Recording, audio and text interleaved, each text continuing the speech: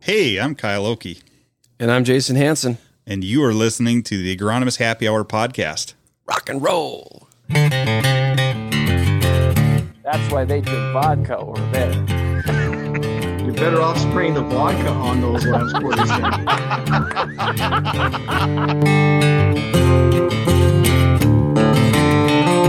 Drought is no fun to endure.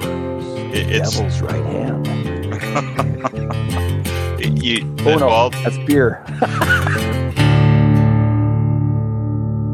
Welcome back, everybody. You are listening to the Agronomist Happy Hour, and yet again, we have a real good one in store for you folks. And the best way I could explain today when I stepped outside is I felt like I could cut the air with a knife. It was just heavy, humid. It wasn't even that warm, but it felt hotter than some of these 90-plus degree days we were dealing with last year. So talk about just a crazy year-over-year change and transition and how things have gone. So my day was we got up early, the wind was blowing, it was overcast.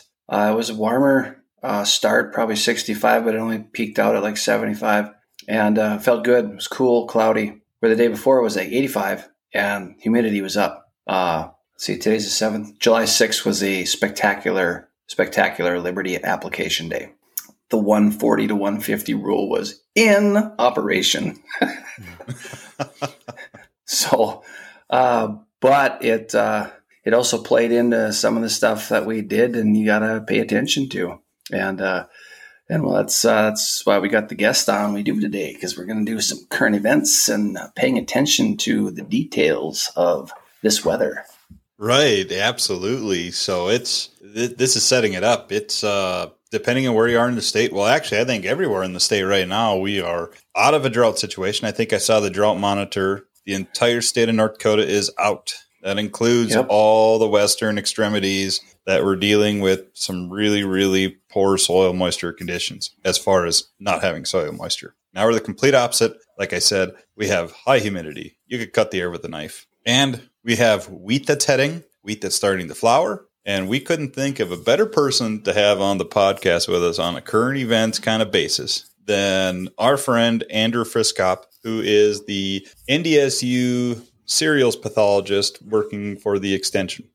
Good day, everyone. I think you kind of hit it on the head. No pun intended there. But as far as I'm thinking that we're about a week to 10 days late on this conversation in a normal year. But right now we're on the leading edge of fungicides. And I think I live in fungicide world, but I also live in the environment world because I think like the pathogen, and you guys are hitting some key parts of kind of makes me cringe a little bit on what's going on out there. What is it like in fungicide world? I don't know.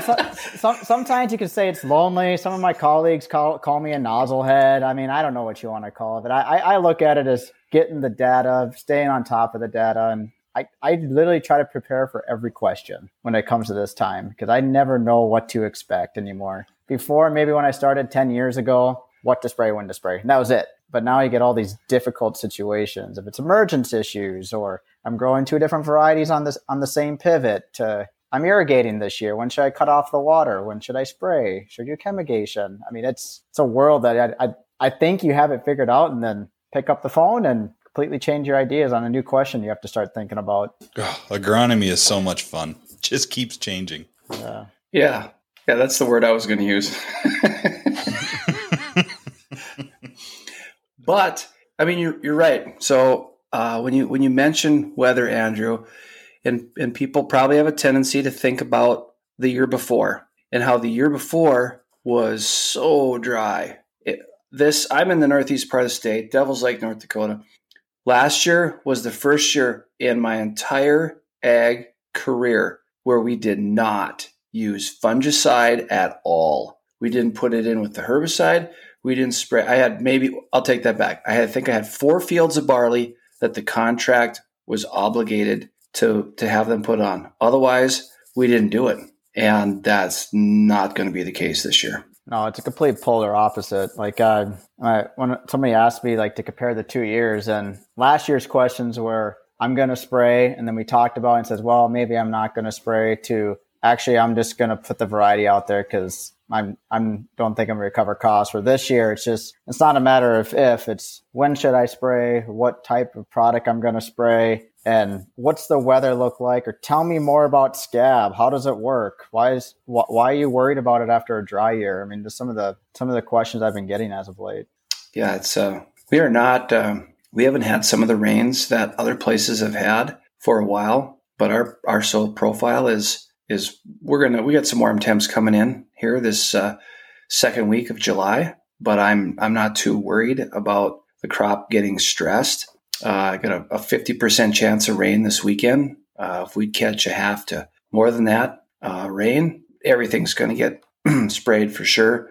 And I've got some stuff. I got some peas. I got some canola. It's probably going to start here soon, but those are not as, I think, tough as decisions or get the most questions as the emotion around wheat and barley does. Yeah. So what do you think that is, Jason? Is it just more of just like the worry of missing a timing, or worried if they're going to recover an application? And what would you think on that? Because I agree. Like I feel like there's a lot more decisions on barley or wheat, and they scrutinize them a little bit more too. My take on that, because out here we'll have our pulse crops always get fungicide, starting with chickpea, then with lentil, then with field pea. And for us, it's a major Astachyta type play. And it seems like even on dry years, you still always get disease. So you're always applying fungicide. And the value's always been higher. It's contracted at a higher rate. So everyone wants to do what they can. This is the one thing they could double down on and preserve yield and really do well. And I think the same is to be said out east with dry beans and canola and some of the others.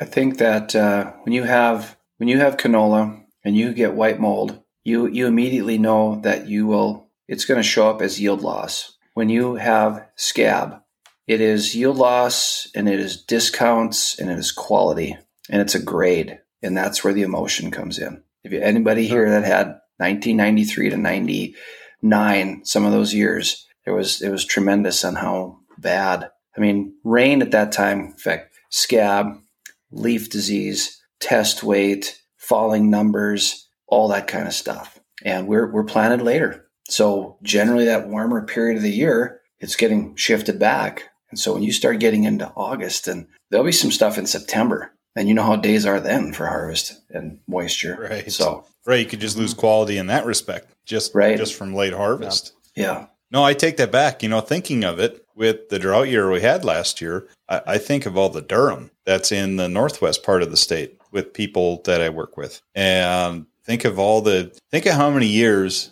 those of who are growing durum up in that northeast Montana, northwestern North Dakota, that dealt with that last real bad scab run. 16 and 15. 15 and 16. Yep. I remember that year.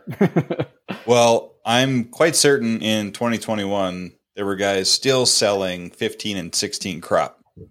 But there was such low bushels and such high quality, I think they could blend it off and meet grade. And that was that. And so I think they've purged that out of the system only to make room potentially for another scabby year with vomitoxin issues and dawn and all that, if everyone isn't diligent and really watching things and looking at this fungicide thing.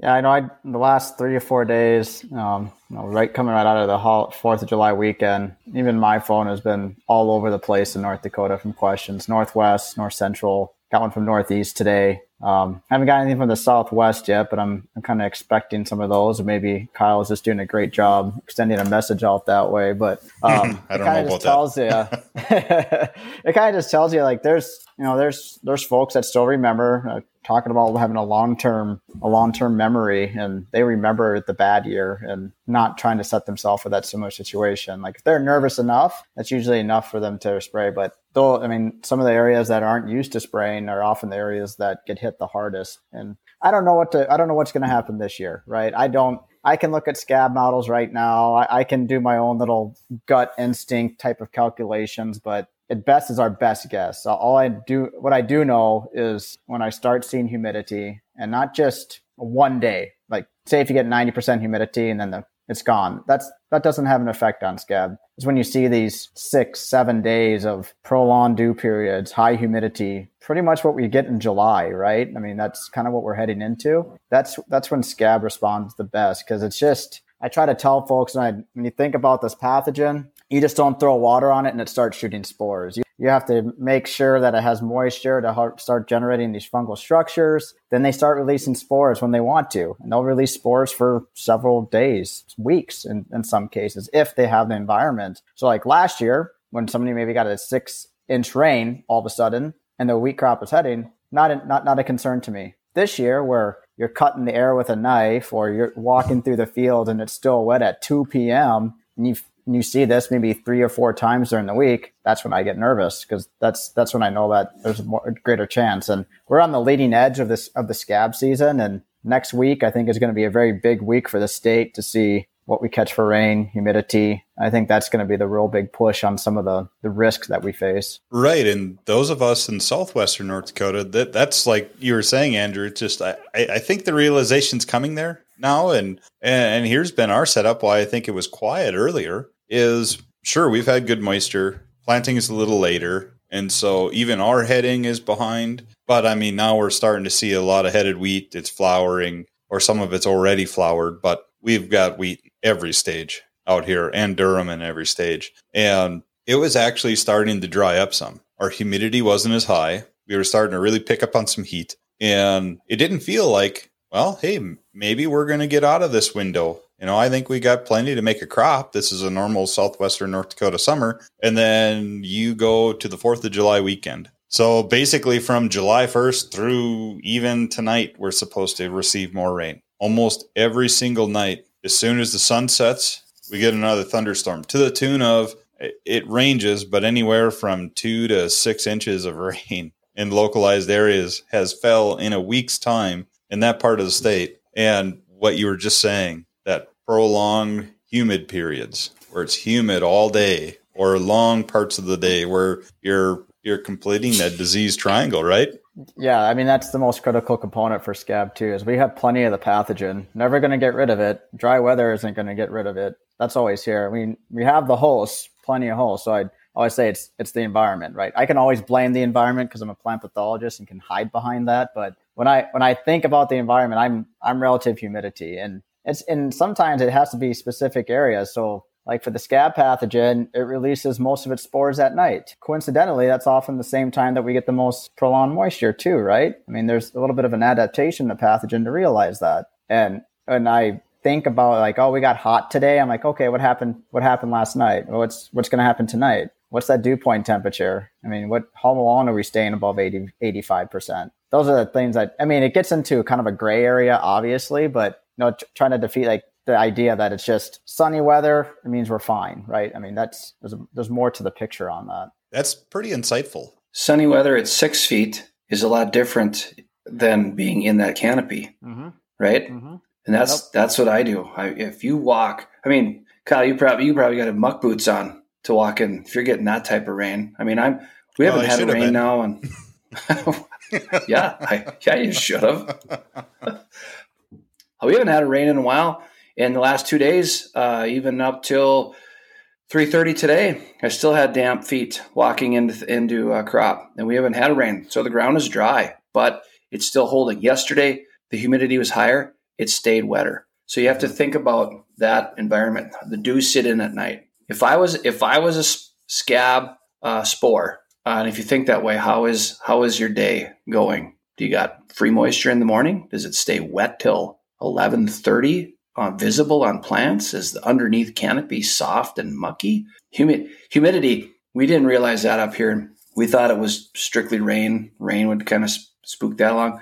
There was some years we hardly got any rain, but we had high humidity and we got crushed, just smoked. Yeah. I'll be honest, every model that's developed on scab, it's almost completely driven by humidity. Like rainfall definitely can influence humidity, but I just, like I said, I've been like what you're mentioning, Jason, is that's kind of how I try to think of trying to explain to these spores, because you can't see them, right? I mean, you have to kind of just imagine what's going on. And that's the best way I can describe it is A, just tell them when they're releasing, B, what's driving it. And even though we think about the weather right now, those 7 days before, those 10 days before, just as critical. Kind of going back that if we were bone dry all the way up to, say, today, July 7th, then we got humidity, our wheat crop may escape, right? It's just we're running into this confluence of high humidity the same time that we're seeing the leading edge. Next week is going to be, I think it's going to be a big week. I mean, honestly, I've been telling folks that the models I think are under predicting right now. They're very conservative. I think that we have to be a little bit more aggressive on our assessment of that. Boy, I've got a few thoughts on this now. Put that in the show notes. I agree. You know, if there's a thing that says red, yellow, green, when you get rain or humidity, I toss green out because I've gotten burned too many times thinking it's safe. Yep. You're not. So a question I got, maybe you get it too, is, Andrew, I've got wheat on this sunflower ground. It was a sunflower ground last year. I heard you say just 5 minutes ago that these spores, they kind of release at night. What's the distance that I have to be concerned about? That's a great question. So there's a couple of ways I look at it, Jason. There's folks that have done research with drones and collecting spores in the atmosphere, flying around, collecting the Fusarium spores. And it wasn't uncommon, even up into the atmosphere, almost half a mile to a mile, they're collecting them. So they can travel. The key factor, though, is a spore travels, is it still viable? That's another key component, right? I'd say safely within a mile of any type of source is pretty consistent as far as what you'll see. Of course, the more that you see residue, the greater the chances. But I'd say think about it in a mile terms. Can you find some type of Fusarium host? And when I say Fusarium host, it could be corn, it can be wheat or small grains, but pathogen's an excellent saprophyte and knows how to survive, and it's just so well adapted. So in some cases, the models don't even consider any type of previous crop anymore, just because there's this abundance of spores out there. Corn has always been like hey, look out. Yep. Yeah, I'd say 6 to 8 times. I say about 6 to 8 times higher risk if you plant after corn, if you want to put it on a multiplication factor. Just on some of the rotation studies they've done over the years. Because even in studies when they follow soybeans, even conventional tillage to no-till, you're still getting scab. But, obviously corn is the biggest magnet. Rotation does help, but it's not going to solve an issue. It's just all taking a little bit of piece of the puzzle to management. There's no cure, but everything you can do. Now, I think, Jason, maybe we talked at some point, but there's maybe some folks planting wheat after corn this year just because of rotation issues or whatever. I mean, that's going to be a challenge, honestly. It's going to be a pretty big challenge in those situations. I have some 2-row barley on corn ground. Ooh. Yeah. And that's a common rotation in the Southwest is to plant wheat onto corn ground or canola onto corn ground. But that gets done pretty commonly. But I'm listening to this. Spores moving. It happens at night. You got to start thinking at night, okay, how humid is it? We definitely, even as we were kind of hitting that drying up period, there was plenty of humidity in the evenings without question. But think about the influx of southeast winds we've had this year. That's what's bringing our humidity and moisture, right? Yep. We're getting kind of the Gulf air that's bringing in all this extra moisture. So even if you were in a rotation that was away from wheat, away from corn on that field, and you're on a broadleaf rotation, you're going to have likely within a mile a corn or wheat old field, stubble of that field. That's going to be right there that you could be catching spores from. Yeah, I know. Kind of a follow-up question with that too is I often get asked how long does the fungus survive on a corn residue, for example? And some of the best ways I think with the studies is say 3 to 4 years. 3 years is probably, I'd say, the max, but it's not. It keeps going down over time, right? So it's not like it's a 100% potential for 3 years. It's kind of a reduction of 50% each year. But if that's from the original site to colonization. New colonization starts over again. So that's the other thing. So I can remind folks that, I haven't planted in the corn for 2 years. Do I still run a risk? I'm like, yeah, not as much as if you planted after last year's corn crop. There's still going to be more risk than planting after that than it is after broadleaf. So another question I have, Fusarium isn't Fusarium in every case. And I mean, we're talking with you as the plant pathologist, so you can always geek out and fill us in more on that. But there's different Fusarium species,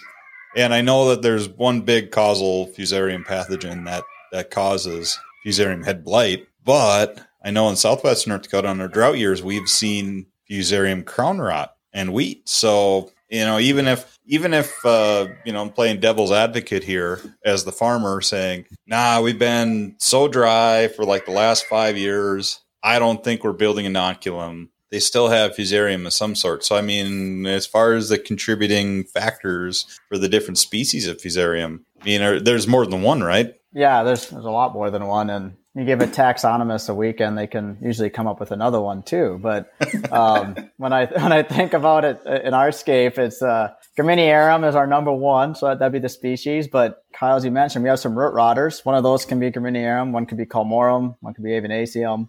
In the pea world, we also have Fusarium species. You think about some of the pea root rot issues in Northwest. There you have a different change. The Solani gets thrown in there. So, I mean, the idea is there's just so much Fusarium, right? And there's a species association. And when I try to remind folks, is to say, well, I only got Fusarium crown rot during a dry year. I'm like, yeah, that means the pathogen is still around and surviving. That's what it tells me. And I was presenting this winter a couple times, and I try to think from a perspective, kind of prepping for this year, thinking that it was going to be wetter, just because I'm an optimist in a lot of ways. And I'll just say this might be the one side of my 100 times I was right on this. But if we're wetter, what's the pathogen doing? And I looked at it from two ways. One is that we know it's surviving, but we know as a biological critter, it's going to keep growing. And last fall, we caught some rain in some areas. It was a little bit wetter for some folks, right? That gave that, what I call the critter, a chance to start producing, start colonizing, start spreading again. So we have to think of this not just as a growing season. We think of this as a whole season type of approach.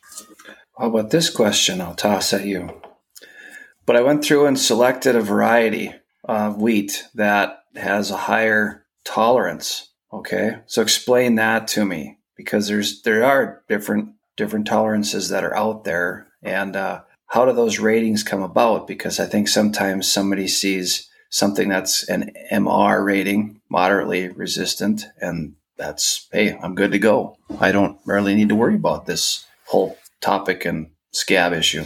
Yeah, variety ratings. I mean, since the surge in scab epidemic since '93, breeding has been a focal point for about any public and most private type of seed companies right now. What we did a couple of years ago, we started changing some of the language. Instead of like MR, MRMS, MSS, it kind of created more confusion, went to a numeric scale. And how I look at it is that even if you have the best scab variety out in your field, the best scab variety out there, it's going to give you about 50% suppression. So there's your top, right? So the more susceptible you get, you start losing that suppressive ability. And then you start asking maybe a fungicide to do a little bit more work. And we know fungicides aren't a silver bullet. So what is my best way to manage this? And I know there's always seems to be some eye rolls when you say, yep, we got to do all this integrated management. But when it comes down to scab, best variety with the best time fungicide, we get about 70% suppression. So if you're dealing with 3 parts per million or 4 parts per million of DON at the end of the year,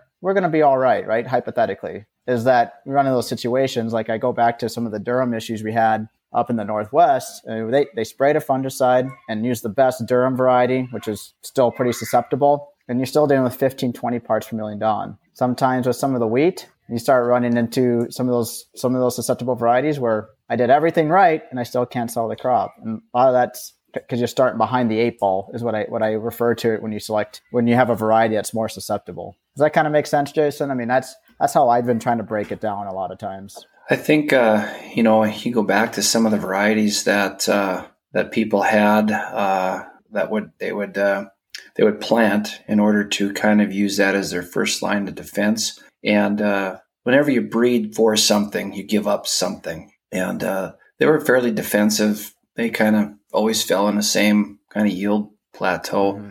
So I think people have moved on to just trying to raise wheat and manage using fungicides. I mean, I don't know what your opinion is, but of all the cereals, well, we'll exclude oats, but I would I'd feel more comfortable with wheat, spring wheat, and then I think winter wheat, in my opinion, is more susceptible than a spring wheat. Mm-hmm.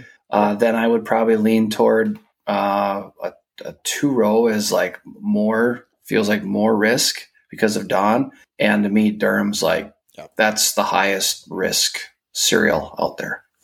Yeah, I'd say your best Durham variety is, we call them the lower end of a spring wheat scale. If you try to start comparing them, it's just a lot of it's genetics, but a lot of it's being able to carry genetics over into Durham and not lose quality and other specs at that point from a breeding program perspective. And so it's turns into a little bit different dynamic, how to look at it. But I talking to my predecessor a couple times a year. The idea of Marsha McMullen, I guess some of you Jason probably remembers Marsha. Oh yeah. I do too.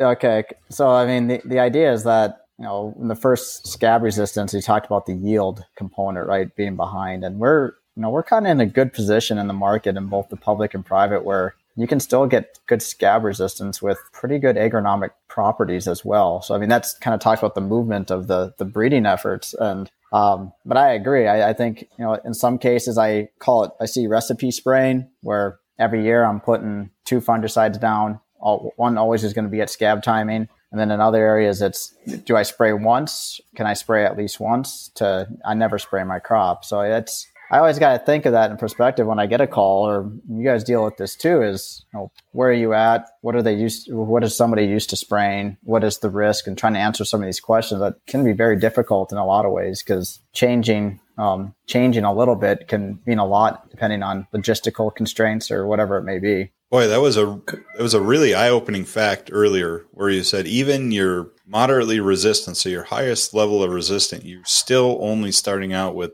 50% suppression of Fusarium head blight. So if you have the conditions, even if you got the best varieties out there, you can expect to see something happen from that. And just depending on the environmental conditions could really lead to how severe you actually deal with the problem. We can overwhelm genetics pretty easily in a lot of our trials. It doesn't take much. All we do is just give it a lot of high humidity and plenty of pathogen, and we can turn our best variety into a pretty poor looking wheat crop. So that tells you just a little bit on the worst case scenario. Now, I don't think we ever deal with that. Maybe a couple folks will. I mean, it's tough to tell, but you just got to think from that perspective. We have large data analysis as part of this U.S. wheat and barley scab initiative, where when you combine everything, the most amount of suppression you get is 70%. So that's if you combine your best variety with the best fungicide across 150, 200, type of small plot trials. So that tells me like, hey, we don't have a silver bullet, but I say, here are your expectations. How much do you want to put reliance on, getting underneath that dockage level? Okay, this is good stuff. This is getting me to a pivot point here where we've spent a lot of time talking about the varieties, right? And really just resonating on some of that and the environment that you could have that. But you guys have done a lot of fungicide work, and I think you've done the continuation of that from your predecessor too, but it's something that's done every year where you do look at least in 1 or 2 sites. I think you have your Prosper site, it must be a nursery site where you can make an environment where or maybe it just always happens. You have the environment where you can look at fungicide, no fungicide on a bunch of varieties. So you guys do that every year. Yeah, we have I've started a large contingent. So my strategy is, when I started my job, I was informed that I wouldn't have to deal with much scab problems out west. And in my first 3 years, I spent most of my time talking scab on the western half of the state. So why that was impactful, it was eye-opening, right? So never assume, right? The other thing is, with these fungicide trials you talk about, Kyle, I think we have 13 out across the state, and I have at least one of them on some type of small grain in Williston, Nesson Valley, Carrington, Langdon, Fargo, even got Hettinger on the map, I think, last year. So it's one thing, I'm trying to spread it out. Now, we can create those environments and really test efficacy, but I have about maybe 50-50 blend of what I call dry land versus mist irrigated sites, just to get I call like the more realistic expectation. Like I don't expect to get 30 parts per million Dawn in my grain if I'm a grower in North Dakota, especially a spring wheat grower. But if I'm at that 5 to 6 and I see the influence of a fungicide getting it down 50-60%, that's meaningful, right? That's a big deal. And that's, yeah. So, and I also believe in site specific data. When I give a talk, if I'm in Devil's Lake or if I'm out in Williston or Hettinger or Dickinson, try to give them site-specific data. So what I'm presenting, it's just not what we're looking at in Fargo, right? It's not just Fargo. I'm kind of hedging risk to get at least hopefully 50% successful trials in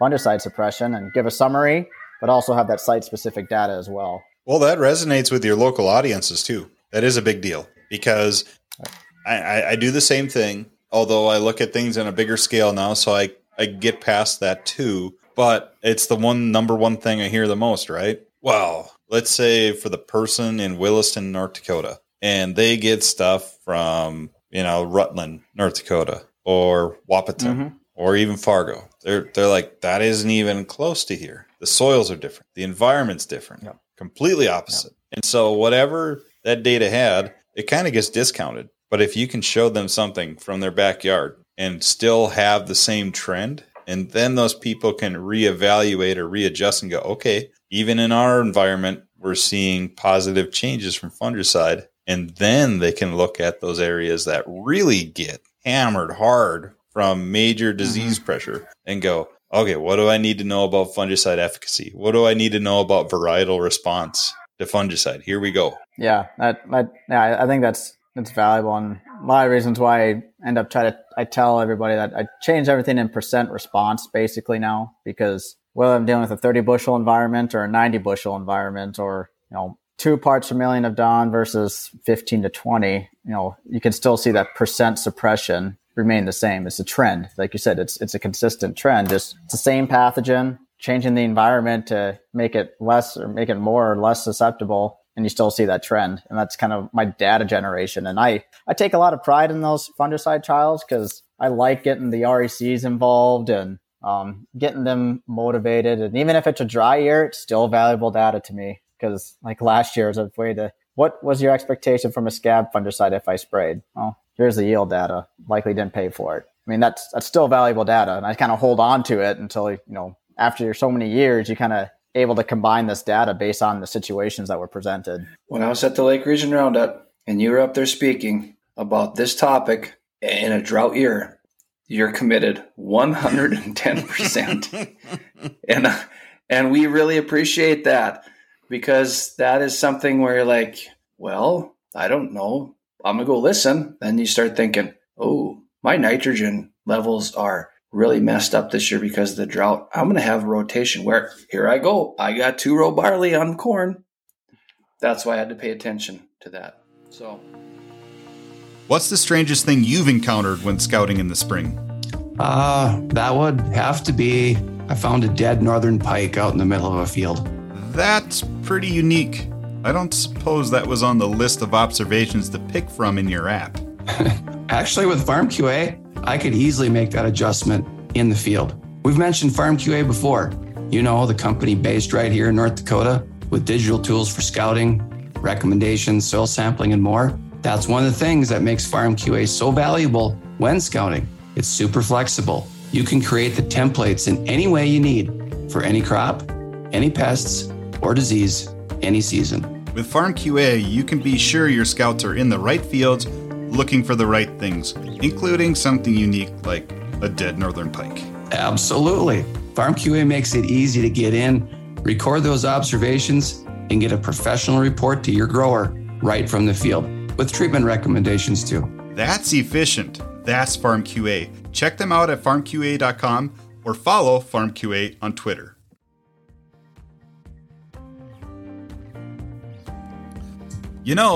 There are a lot of prescription programs available these days.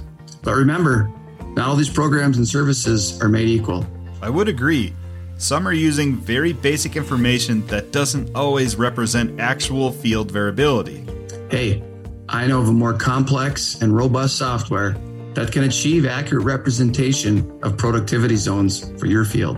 Yeah, complex and robust. Didn't you date a girl like that once? Hey, I'm talking about a software that can handle a complex and robust situation like this spring we're having. Oh, my bad. What software would that be? That would be ADMS from GK Technology. Oh, yeah, I knew that. It's the ag data mapping solution. Make sure to check them out at www.gktechinc.com to learn more. ask for Darren, Kelly, Cheryl, or Sarah. And then there's all the other information that we haven't even touched on. It is everybody's like the big three, in my opinion, are they want to know what fungicide, they want to know when to do that, and they want to know how to do it. Those are the three that really stick. So let's start on the top of that list, because the fungicide thing isn't just tebuconazole and the metconazole and tebi plus prothioconazole anymore. It's a lot more than that. So, I mean, name brand wise, it's not Prosaro, Folacure, or Carumba anymore. There's new players in the game, and they're from the same companies, but there's new products out there. Because what is it? You have a Prosaro Pro now from Bayer. You have Miravis Ace. Yep. From Syngenta. That's been around for a couple of years. They've really run hard campaigning on that. And Spherix, is that the new one from BASF? That's right. Yeah. Yeah, so there's a lot there. There's a different classic chemistry or fungicide that's in all these, or some of them. Yeah. So let's dive into those a little bit, right? I mean, I think that's on the forefront. So I'd say up until the last 3 years ago, when we had, the AIs and Prosaro and Carumba and ProLine, those are basically, offering, I always say 50% suppression. It may be give or take 5 to 10% given on the trial, given the year. Tebuconazole, you do get a reduced suppression, 20%, I think, 25 is what I'm comfortable saying on suppression. And that was our message for the longest time. And we only had triazoles. Miravis Ace came into the market. The component of pideflumethafen or adapidine, trademark name, plus basically propiconazole or the tilt out there. We're starting to see pretty good suppression with a new frac group or a new chemical group. And again, that put us in that range of 50 to 60%. Okay, so we have a theme there. This year, we have Prosaro Pro and Spherix. Prosaro Pro is basically Prosaro, and they added fluopyram and SDHI. Fluopyram kind of got its legs on the ground in the sudden death world in soybeans as a seed treatment, which is also caused by Fusarium.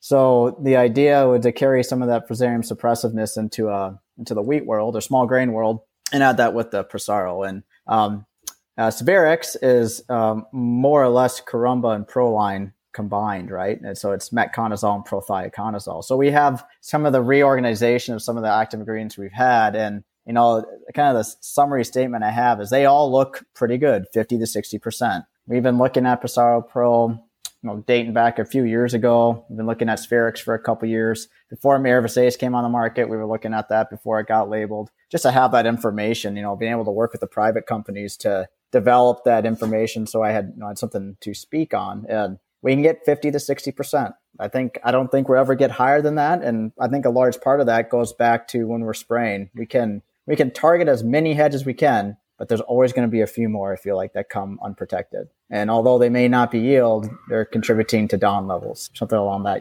along that lines of thinking. So, like right now, I just say we have great products and out there. Like if they give you 50, 60% suppression, the only one that doesn't provide as much is tebuconazole. And that's always just been in that 25 to 30%, but it was very valuable in 1997 and 1998 was the only fungicide we had. And that was the Section 18 that kind of brought scab fungicides into the world, especially up in the upper Midwest. So you were actually setting yourself up for a really good transition into the how to apply it. But before we get to the how to apply it, to get it onto each head and the kind of work you guys have done and what as far as that goes, I want to go into the when part of it before the how and the when to apply.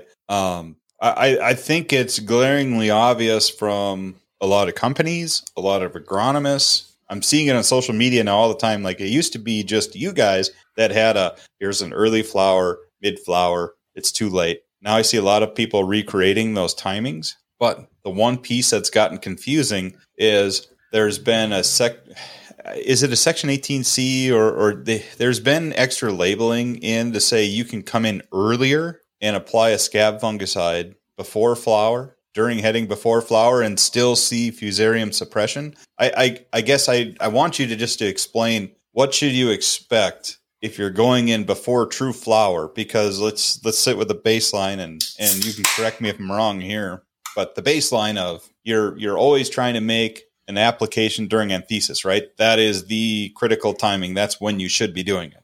Yeah. So I based off some of the data last couple of years that we've generated, I'm kind of going to use that and kind of what I've been telling everybody else. But when you start seeing those first anthers move in the center of the head, that's when I say that's the time you can start making an application for the most amount of suppression. Now, if you come in too early on that, you still get scab suppression. You just don't get as much as if you hit it, maybe a day or two later at early flowering. I think the biggest piece of the timing puzzle is the last 6 years, and it's not just North Dakota, but everybody else, is our window of opportunity on that back end. And when I talk about the back end, meaning 7 days later, is you still see scab suppression hold. So if you have early flowering in the field, or if Jason goes out and says, we're early flowering right here in the field, start your stopwatch.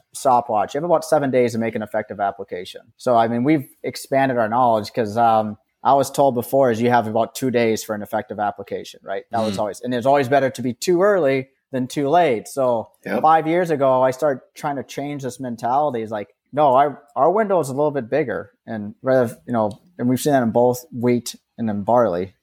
Which complicated some things. You mentioned a label came out where you can go in at half head, specifically with Miravis Ace. You can go in for half head, and we've looked at that. We looked at timings, considerable amount of timings for Miravis Ace, and we can see scab suppression in the field, but we just don't see the dawn suppression hold when you come in too early. And a part of that is probably just probably starts running out at some point. Being able to keep fending off fusarium is kind of what I'm thinking. The other thing too is, although you could protect some heads at half head, there's still a lot of heads that aren't even probably on showing yet in some cases. So my recommendation, doesn't matter what fungicide it is, early flowering, start that stopwatch. There's no such thing as a perfect timing. I always say if somebody has that, they can show me, because I've never seen that yet. But it's not like you missed your window. Like for white mold, you could be too late. Right. You can't correct white mold once you have it. You have to prevent it. But in this fusarium head blight thing, it's not like if you have mostly white anthers and it's pollinated, you can still do something. You can still protect it. Yeah, you can. I say you have a good 7 days. Good 7 days for an application. That helps us. I think that's extremely helpful because of random storms coming through, high winds, or whatever Mother Nature is throwing at us. So that's an airplane just getting totally backlogged.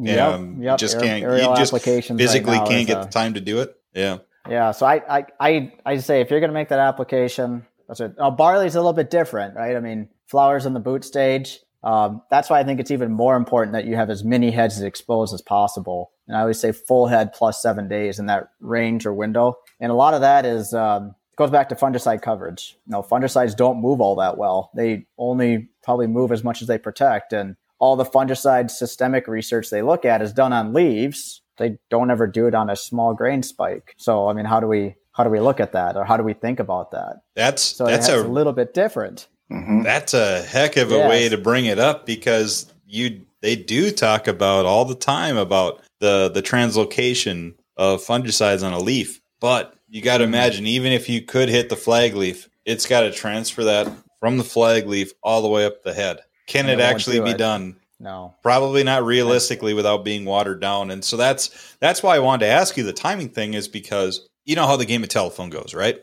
So there's an early label. No. Yeah, you don't know it at all, huh? Sure. Yeah, that's where, I've heard that translated in a lot earlier timing, where there are some farmers that I've heard have asked me, like, well, I heard if I could put this on during flag leaf, I would have suppression of scab. And I even heard this spring, like, well, if we did a fungicide during our herbicide timing, if we were a little late, we'd have protection. It's like, whoa, okay, pump the brakes. No, that's not possible. No, this ain't Bitcoin. Well, I'm telling you, if it's going like Bitcoin, it ain't going to go good. Or any crypto. She's going down. It ain't good. There's just so much information that you've put out, but it's still, that's one of the bigger questions I get every year is timing, when to do this. And we're going to get warm. So things are going to speed up. So you might think we're going to be 4 or 5 days out, and then it comes 3-4 days.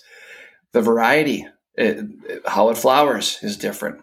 So that changes it. And so it's as an agronomist, it is a lot of work to kind of get this. And you're right, it comes down to you got your own way of doing it and getting as close as you can. I've hit some about perfect, but the vast majority, it's just close. Yep, I say close is sometimes all we can get, and that's the reality of it. Like I'm not oblivious. I don't live in a vacuum or anything like that. Like I totally get what you mean by that. But you said, sometimes like, I think I hit it perfect. That's good to hear that, because you have your system in place. Or you're like, I might be a few days after perfect. That's still good to my ears. I'm okay with that. Yeah. Like I'm glad it's still being done. I'm a big proponent of putting a non-ionic surfactant in my fungicides, because I'm not, like you said, I'm going to get stuff on leaves, and all these products are really good. They got Triazole, they got SDHI, chemistry in there. I'm going to keep that green long, but my target is that head.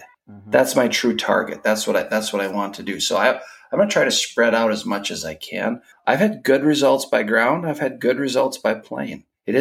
It's more who's running the piece of equipment and the timing. It's not like one's better than the other. I don't get into that, because when you do that and you're behind the 8 ball, then sometimes you eat crow. Not a fond fan of crow. But I just think when you said, okay, you got kind of that 7-day window, I've got a good month of stuff going to happen in front of me. I know. Potential wise. And this is the first year that I've never had fungicide go out on wheat or barley in a well, I didn't last year because it was the drought. First year, no fungicide, period. And now this year, no fungicide. It's usually that 4th of July, 28th of June through the 6th of July. That just boom, nothing, because we're so far behind. Mm-hmm. It's crazy. To me, this is where being the agronomist, you get the time to shine, right? Because all these factors you guys have been talking about is you can't time this exactly right, but you do have a window, and there are multiple factors like how you apply it, the fungicide you pick to choose, what variety did you grow, what rotation do you have, what are your conditions like? I mean, some things are gut feelings, some things are, every agronomist has their way of prioritizing. And just like you were saying, Jason, you've got such spread out planting that it's going to go for a month, but I guarantee in your head, you have a process and you go, yep, this stuff's wheat on wheat. This stuff's barley on corn. My priority number 1, when it hits timing for that stuff gets the priority. Doesn't matter about everything else. Like, you're going to hit this. This is where the biggest impact's going to be. And this is why they're paying you as the agronomist to be there to tell them this is what you're doing, when you're doing it, and this is why you're doing it. You have a process, but I mean, you're adding up all the cumulative things to make this be the most impactful that it could possibly be. Here's what I do. I go and download the NDSU wheat barley varieties. So I get that information on scab ratings, because I kind of want to know that. I know what's on the rotation. I almost always print out that thing you had with too early, just right, too late on barley and wheat. I have that with me. I download information that's been presented, and then I get planting dates from all my farmers too, so I can kind of plan routes and do things like that. It's still a lot of work, because how did the field emerge is one thing. Your headlands come in generally. We don't have some of the big high elevations you do, Kyle, lows and highs. You know how things can change and be variable that way too. So yeah, it's fun to a certain point. Well, you're talking about this, Jason. This is to make one decision, right? Yeah. And time doesn't stop. Right. But you're making one decision at this point where you have everything else going on at the same time. So it is a lot of work, because you think about the workload, especially when you have a late planted crop and aren't thinking about these decisions at the same time as everything else that is going on. Well, I don't know if I used the word fun, but I did use the word your time to shine. But I know there's other things that are important to you too, like the flea beetle season, which you just got finished with. And I don't think you have the word fun to explain that. And so maybe if the scab season extends for a whole month, you're going to have maybe not to near the critical level that the flea beetle thing has, but you're probably going to be tired of it by the end of that window. Yeah, I don't have any durum. I don't have any winter wheat. I have a lot of spring wheat. My 3 biggest crops are canola. Well, spring wheat's number 1. Canola is very close, is number 2, and then soybeans is 3. But barley moved up quite a bit this year. There was a lot pretty high contracts, so a lot of 2-row. That's going to take some extra attention and time with that. So you got to kind of get geared up of when that timing is as well. But then it's just kind of telling people, hey, you know what? I'm like, my first guy's out. I'm like, I think we're going to be 5 days out. And then something will happen with the weather. It's like, oh, guess what? It's going to be 3. Yep. Okay. I just got to make sure everything's cleaned out and ready to go at that time. And it's tough. I mean, to do it is not that big a deal. To pull a trigger, to spend that kind of money when your crop is heading, that's still, even if you've done it and you know it's good to do, it's still like a really tough thing to do, I think. I think a lot of it is an element of the unknown, right? I mean, you spray for a foliar disease, you can see clean leaves, right? Maybe you just spray skip and you're like, okay, see, we're helping grain fail, but unfortunately, scab, you do it and then you wait and you wait and you wait and then you look at yield. Basically, I mean, you can get an idea what's happening in the field, but a lot of it comes down to is right at the end when everybody's checking what's coming through the monitor. And as the agronomist making the recommendation, when you're brand new, you have nothing to reference and check against. But like we've all experienced, I remember years where you knew you had the conditions, like the model showed it. You had bad conditions, like, yep, let's do it. And then you had years where you're like, well, we did earlier and now we're on the tapering end of it. And I don't know if it's that big of a deal. And then you pull them off and you go, well, yeah, if you still want to spray, you could do tebuconazole. I don't think we're going to have as big of a deal. It's drying out all this. And then you go to those fields at the end and you're like, son of a bitch. We should have just freaking kept, stick to the status quo. Yep. Should have done it. No, you guys are in that position, Kyle. I mean, what you're going through, it's a no-brainer. Anybody that is experiencing that humidity, that much moisture, I don't care what the cereal crop is out there, you're going to have to do it.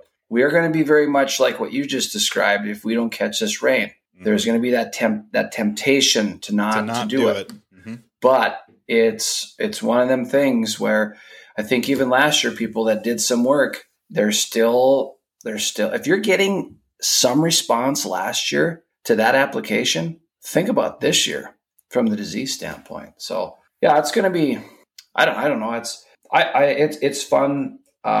I think it still is because you get out to, when you're out there, you get that smell, the pollination of wheat in particular. There's some benefits to being out and all that stuff still. And you kind of get to know your varieties a little bit. A question I have for you, Andrew, is this. This is a question that I've had posed to me or thought. We're late planted. And 2 of those products you listed, Miravis Ace, Prosaro Pro, have an SDHI fungicide, which has a tendency to keep a plant greener longer. I'm in a scenario where I don't know if I want to be greener longer, particularly 2-row barley, which has a tendency to stay green on its own when you want a direct harvest. What have you guys seen in your replicated trials or your opinion or any of that stuff? Yeah, I got that question twice today, actually. So I know what you're talking about. So, I haven't, we've looked at this a couple of different ways. I'll say that first. We run NDVI machines over stuff to see if we can capture any potential greener longer in some of our small plots. And it's been inconsistent. But then again, I can get photos from a grower that's split a field or even done a couple different strips across the field that appears to be a pretty significant greening effect. So I always say I'm aware of it. I know it can occur. When, why, how, I don't know that answer. Okay. And it's tough, it's tough to explore. It kind of just goes down to finding everything aligning at the right time to be able to capture it. But yeah, I have heard of it. I'm aware of it. I don't have that hard data to explain how much it extends it or if it's the northern tier of North Dakota versus the southern tier, if it's this much rainfall versus it kind of gets into this box of unknowns that it makes me a little bit uncomfortable to talk about, just because I don't have everything I say is this is my observations, but there's no definitive response on the why. I just don't want to have, I'm not too scared of it. I just want to know how to position it to let people know, because sometimes we might be running out of certain products, and what you wanted to use and what you do use might be two different things. Well, that's an absolute this year. Right. Mm-hmm. And barley is like the dawn thing. Okay, whatever. But when you keep that plant greener longer, your plump and your test weight immediately translates and yield. Terry Gregoire talked about that all the time on barley. And people were like, well, you get a crew in to kind of help you custom harvest some stuff. And it's like, oh, they're complaining because it's too tough. It doesn't. It's like, it looks like mulch coming out of your lawnmower out the back of the combine because it's still green. Mm-hmm. But man, does it yield. Well, that's what I was going to say. The greener, longer thing I know can be a hindrance to harvest. But I know all of our experiences, yes, your plump and your yield and your test weight all benefit from that. And so as long as you're early enough, and granted, this year's later, so it's all timing on stuff. Yeah. Well, I tell you what, Jason, you can give me some of your observations after this year, because I think you'll have the spectrum of decisions on barley, and it's going to be extended for the next 3 weeks. So I think you'll have a pretty good. I need a very low humidity. I need a low humidity August and September. That's what I need. Yeah. Because with the amount of two-row that I have, I'm really concerned that, you know how it is when you get into September, late August, as your days get shorter, humidity comes up. You just don't have the harvest days. And the weather you're getting, Kyle, if we had that during harvest, that would be a train wreck. Yes. Yeah. Detrimental. Yes. I'm being politically correct saying that. So I got another gear to change here. We've spent a lot of effort talking about Fusarium head blight, and rightfully so. But let's not put the blinders on what your main questions have been for like the last 3-4 years. And that's ergot. And I Good don't night, guys. Nice to talk to you. and to your I'll appease you on this, is I'm not going to spend a lot of time talking about it. I'm just going to ask, do you think we are going to see ergot issues this year? Or is that just going to be a forgotten about thing because the scab thing is going to overpower that? It's a great question. I think we're going to see some ergot. I guarantee we're going to see some ergot. I don't know how much. I think kind of what you're referencing, Kyle, the last couple of years, I've tried to go down a few rabbit holes trying to figure out the why. And I think you even done some of your own little homework looking at copper deficiency, or maybe trying to correlate that. And it's inconsistent, right? Yeah, exactly. I think maybe that's a term. Yep. Yeah, I think that's a term I use. I think we're going to see some. My angle on this is trying to better understand this disease. The Wheat Commission has given my program funding to look at variety resistance. We're also exploring fungicides, because there are a few fungicides that have ergot suppression on the label. Yes, that's why I wanted to pivot into this. Jason made the point earlier, and I filled in there too, is that if you had the choice, you'd probably choose certain fungicides based on what the labels say. It probably doesn't matter this year because all the shortage stuff, the supply chain issues, logistics, blah, blah, blah, on and on. We know it's a broken record. It's an issue. When it comes to the fungicide thing this year, just like it's been for the insecticide thing this year, you're probably just going to get what you can get your hands on. And every week is going to be different. That would be my guess. But if you were in a perfect world and you could choose the fungicide you wanted, there are, like you said, at least 1 or 2 products that list suppression for ergot. And so in my mind, a Western North Dakota producer is going to look at that and go, boom, automatically they're going to choose that just because of the ergot issues they've been dealing with. But what are the expectations? Now, when I see suppression, I go, whatever, it's suppression. To me, that's a marketing thing. That's a marketer from those major companies saying, we need to have this on the label, even if it is with an asterisk and it's suppression, because people are going to notice it. And that will choose, or that'll be a deciding factor. It'll help them sell the product. But, when you hear suppression, I mean, what does it mean? Yeah, so I look at this from a couple different angles. I say every fungicide suppresses. I never use the term control. because that just makes me think that I own everything in that space, right? But when I hear suppression in this regards, I have to go back to, so what is meant for this specific disease and suppression? So the story I have with this is 2 years ago, we started exploring fungicide trials in ergot. They're a pain to do. It's, believe it or not, spring wheat is pretty resistant to ergot.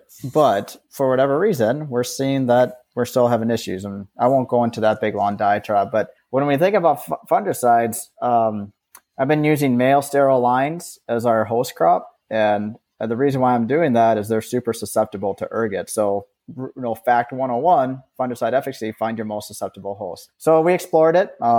We've looked at Miravis Ace, for example, for several years. I believe that has a label. We'll have a label for ergot suppression. And the almighty answer, what is ergot suppression? As defined for ergot, I think that's about 10 to 20% suppression. So what does that mean? So just based on what you said earlier, that means it's less effective than tebuconazole on scab. That's how I'm interpreting it. Because you were saying a great way to look at it. 20% suppression with generic Folicare. And if you're only seeing 10 to 15%, well, then you're saying that's less than that. So that's what you can expect out of that. So if you're expecting your value to come from that, you might need to reevaluate. But I would say this year, you waive the ergot thing and you focus on scab, the Fusarium head blade. I think that's where the focus is. The conditions are there, and we know it. Yeah, target of the head. We think about that targeting the head, and in this case, or what disease are we targeting? And decisions should be made on Fusarium head blight because that's where the most bang for your buck is going to be in this situation. The ergot story with fungicide is going to be something that we continue to explore just to see if we can fine tune it. But I don't think we're going to see anything great from a suppression thing, only because we're still dealing with the same logistical concerns of spraying on a heading crop. Mm-hmm. And ergot pathogen infects earlier than a scab pathogen. So what I worry about is decisions being made for an ergot, which would be way too early for scab. And then we might be, how you want to look at it, we're not managing maybe the disease of interest this year, simply put. And these fungicides also, we've talked, little ergot, a lot of head scab. There's also, they deliver other disease suppression as well. Rusts, things that would come in late. So everybody just talks about that head scab piece, but part of the reason that your plant stays greener longer is it keeps other potential diseases out, which, Kyle, you might be pretty rampant with things out there due to your moisture. So, with the spring diseases, I've seen just normally a little bit of tan spot's one thing, but when I see tan spot and septoria on sunflower rotations, that tells me what I need to know.